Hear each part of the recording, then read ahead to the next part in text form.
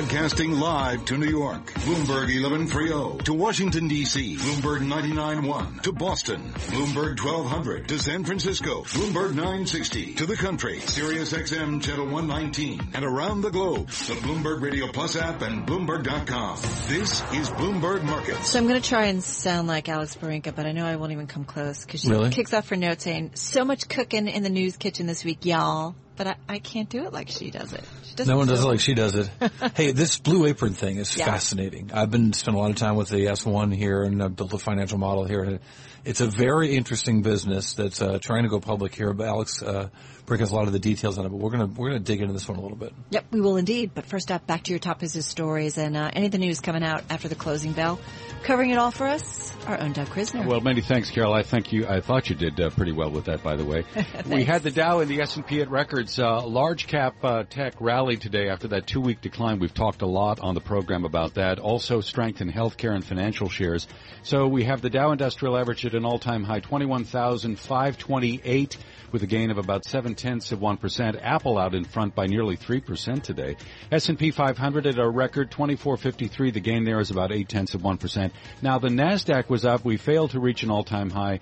We were better by about 1.4%. We talked earlier about the tech executives meeting with the Trump administration. Advisor Jared Kushner saying that many government operations can go from paper to the cloud. The White House is hoping to trim about $1 trillion in cost over the next 10 years by improving efficiencies. Fed governor, this is actually the president of the New York Fed, Bill Dudley. He was talking about halting the tightening cycle now. If that were the case, it would imperil the U.S. economy. So some hawkish commentary on that front.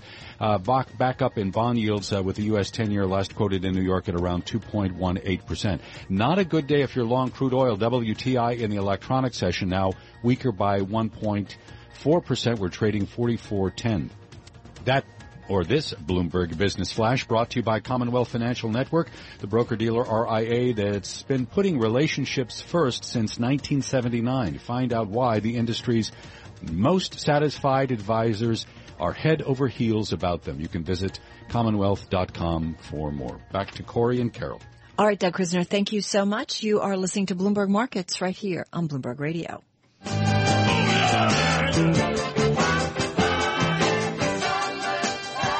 She's hot, fun, 4 seasons around. She writes the hot sheet for the IPO, a hot sheet for Bloomberg. Alex Barinka joined us right now covering the IPO market and looking at Blue Apron. Alex, Blue Apron, there's so much good stuff in this S1, but the one that gets me the most is how many meals are given away. They delivered 159 million meals, but they've only gotten paid for 25. That's right.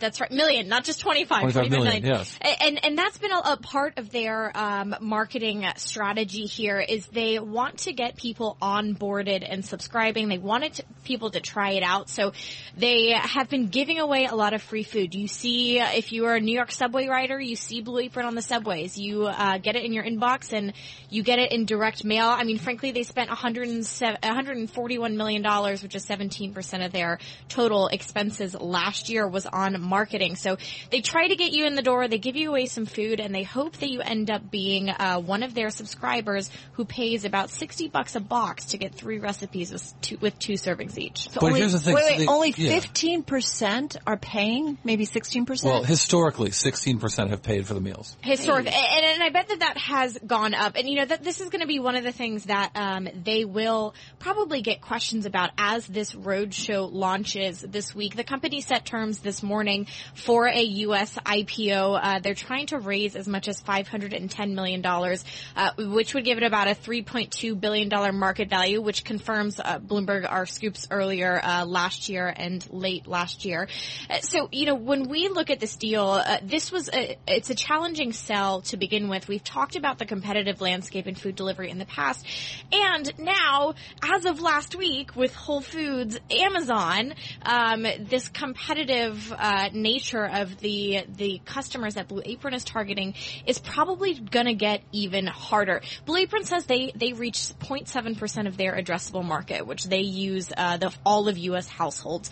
They take a look at like the supermarket market, and no offense, these aren't your Walmart shoppers. These aren't your Kroger shoppers. So again, an analyst I talked to earlier today, industry analyst said about the same thing. Like, look, this is a product for the top 10% in terms of income for households, and these are folks who are willing to kind of shell out, who will be cooking for sure, who are not buying things that'll sit on the shelf for a while because Blue Apron's food is very fresh. Mm-hmm. Well, that also means it spoils. So these are things to keep into consideration. But that same customer base, that's your Whole Foods market. Those are the same folks who, and if folks are going for, if they're getting Blue Apron shipped to their door because of the convenience factor, if they want to maybe mix things up, then that's something people will be paying attention to. I did have some breaking news earlier. I did talk to a person familiar with this deal who said that management is already tweaking its pitch for this IPO. They have less than 10 days before this deal prices. They are basically going to be focusing on the differentiation in the business model. So the fact that they send recipes. This is Blue Apron you're talking about. Right. Yeah. The fact that Blue Apron sends recipes with pre-measured ingredients, they're really going to focus on that. They're also going to point to that point I made earlier, which is this addressable market. So whether or not investors buy it, we will see. The valuation is about in line with its last private funding round. So it's an interesting play. All they need is one Chipotle-like experience where the food, there's something wrong with it. Well, that's everybody. True about any business. I know what. That's true about any business. I know. All a drug maker needs is Tylenol, moment. I'm just saying. Yeah. Have you tried it ever? Blue Apron? I haven't tried Blue Apron, but I do Fresh Direct. Yep. And I do their meals. So you are part of the 1% of grocery shoppers. Yeah. 1% of grocery spending that is online delivery. That's the thing. Most people don't get their groceries delivered online, and so you never know. What about you, Alex? Have you cooked with this before? I've cooked with Blue Apron. I've cooked with Sunbasket.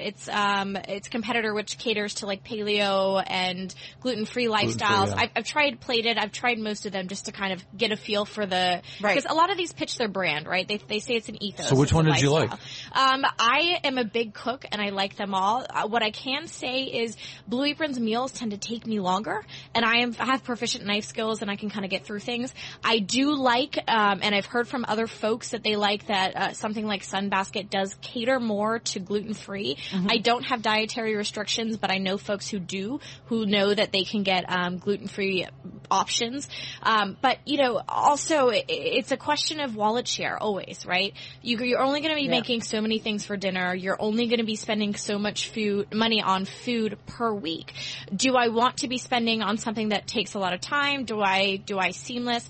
And, do folks in middle America, do folks in the middle income bracket look to spend this much money, almost $12 a plate, on food? Well, I think that might be a tougher sell if you're talking about the addressable market being the entirety of U.S. households. And there's a lot of competition, I feel There's a lot of food delivery in general, a lot of competition. Everyone's pushing into it. If Walmart gets into it, right. This Amazon, obviously. What's missing from this document is churn rate. We just don't know how long they keep their customers, but the numbers, this looks like they don't stay around very long at all, which could be a problem for Blue Apron. Great stuff, Alex Barinka, as always, with her IPO hot sheet.